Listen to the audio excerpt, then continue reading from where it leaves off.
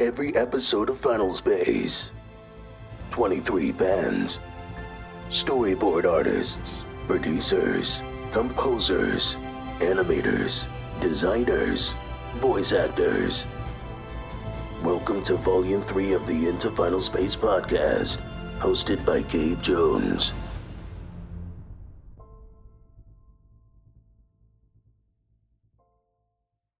Welcome to the very last episode of the Into Final Space podcast, Volume 3. I'm Gabe Jones. This has been a super exciting season. I'm so glad to have gone through all this with you guys. This is a super exciting episode as well. Of course, we're welcoming our second voice actor ever to the show.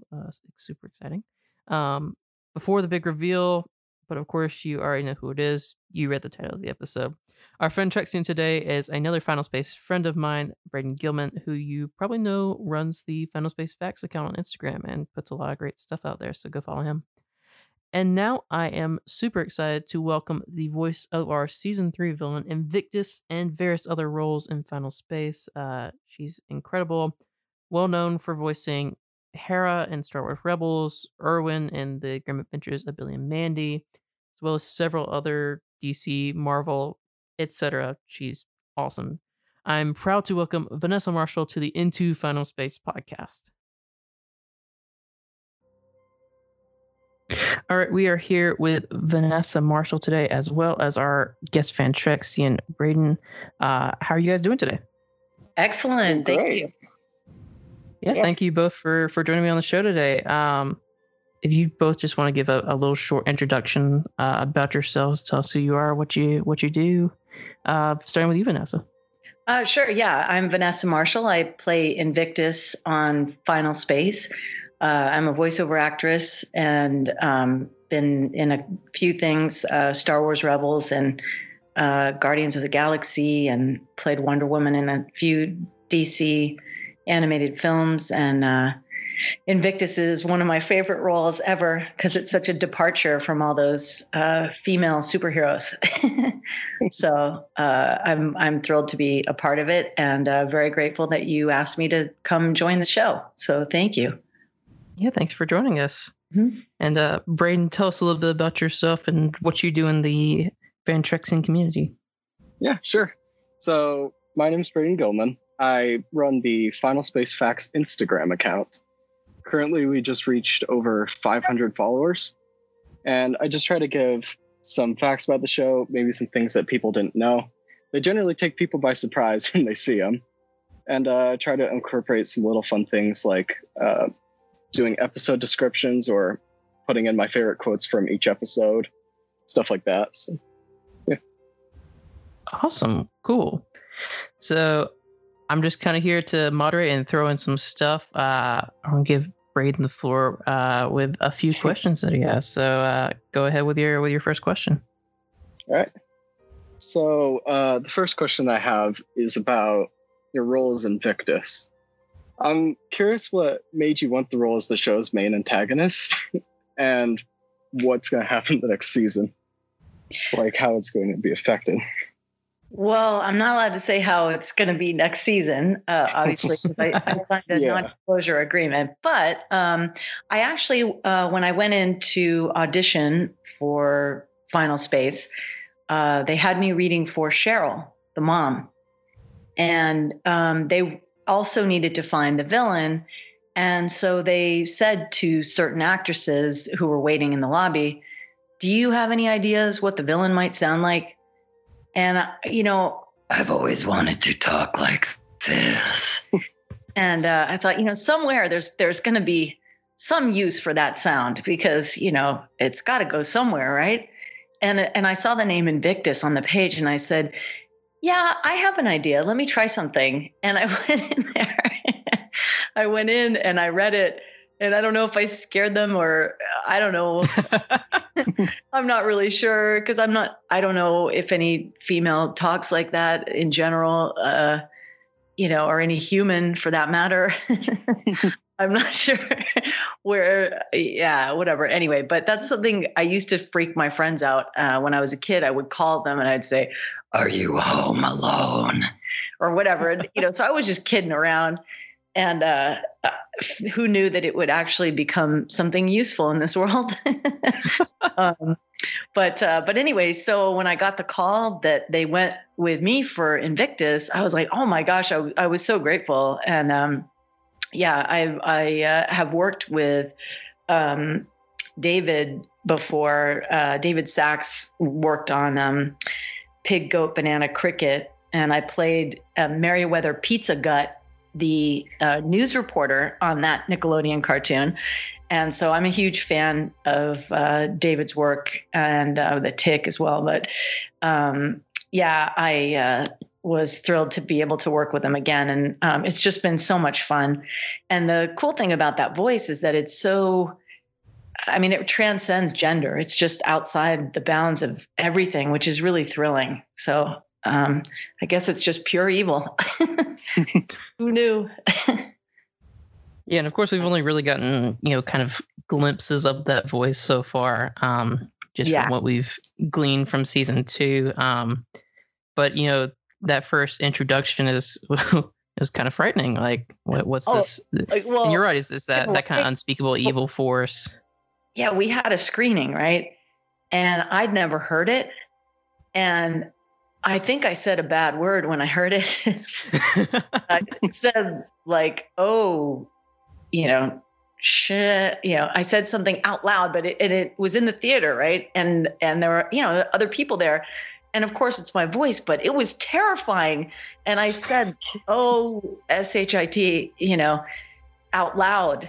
And, and the theater was silent. And I just kind of sunk in my chair like, okay, whoops. I used my outside voice on that, but it was so scary. I couldn't even help myself. It was terrifying. With the music. Super excited. Yeah, anyway. Yeah, super excited to see that next season. Braden, your next question, I think, is also about the Invictus voice. Yeah, I also kind of answered the question with what you just said. My question was just basically on how did you decide on Invictus's voice? Well, like I said, it was just making use of something that I had stored away from my childhood. Pulling pranks on friends of mine or whatever. I just read that name Invictus and the sound came to me and I thought, oh, maybe that's a fit. So I was really grateful that it in fact was. But man, when they put it together with the music and the color and all the sounds, the collective experience of it, it's really pretty powerful. And it's almost like nothing that I actually did in the recording session to a certain extent. Like it's just the overall experience of it is probably even more frightening than listening to it live. Yeah. Was there any, just kind of based off that, like specific directions when you were recording that, kind of changed what you already had in mind of what this character was? No, they pretty much said, just do your thing. And, and I did. I found that the character seemed more frightening the more slowly it spoke. So if it rushed through the lines, it sounded like like Yoda's uncle or something, like drunk uncle. But if you slow it down, it actually is really eerie. And so I tried to kind of stay in that range as we moved forward. Yeah. Very cool. And then, of course, when characters get possessed, I got to speak as Avocado and as Gary. They recorded their lines and then they layered my saying of those lines on top of theirs, to create that effect of them being possessed. So that was kind of cool. Yeah, and since this also kind of dives just a bit into what you do generally on Final Space, but also this is based off the last episode of season 2, Sixth Key. So we had those moments of Invictus possessed Avocado attacking the crew right there at the end. Just create some really cool scenes, and just really great voice acting by both you and Cody. Oh yeah, he's great. What a great guy. He's really sweet.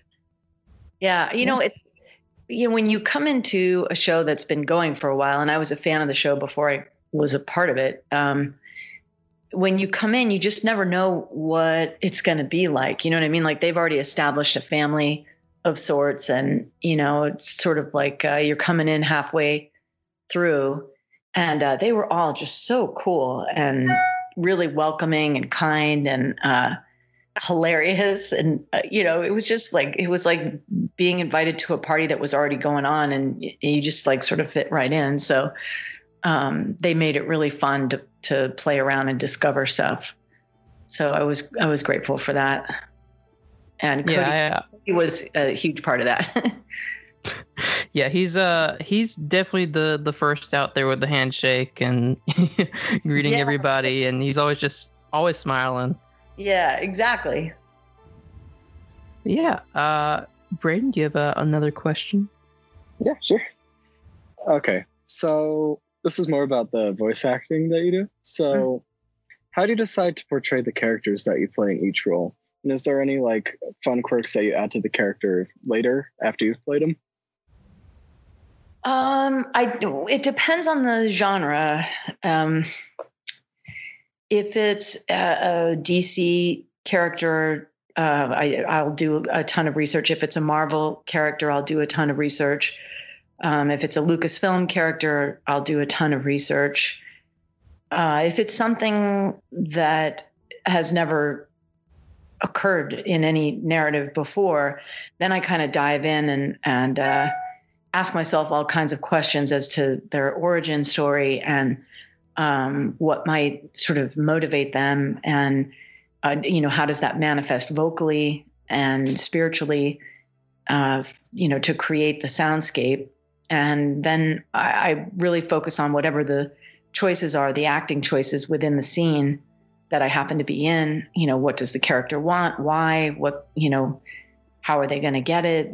Those things are very basic acting questions, and dealing with issues of subtext. And I've taken a number of animation classes, so I have quite a few tools. I took a class with Pat Fraley, and he always taught me, if you don't know what a character should sound like, he said, think of people that you imitate. When you're telling a story and you imitate someone's voice, or maybe you don't, but I do that all the time.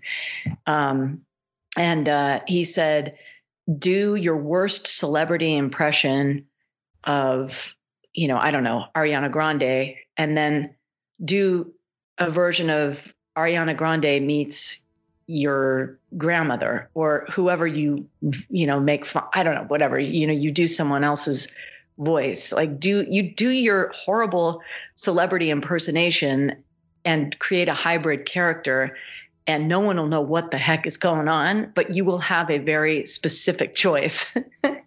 And so sometimes it's fun to kind of play around with stuff like that.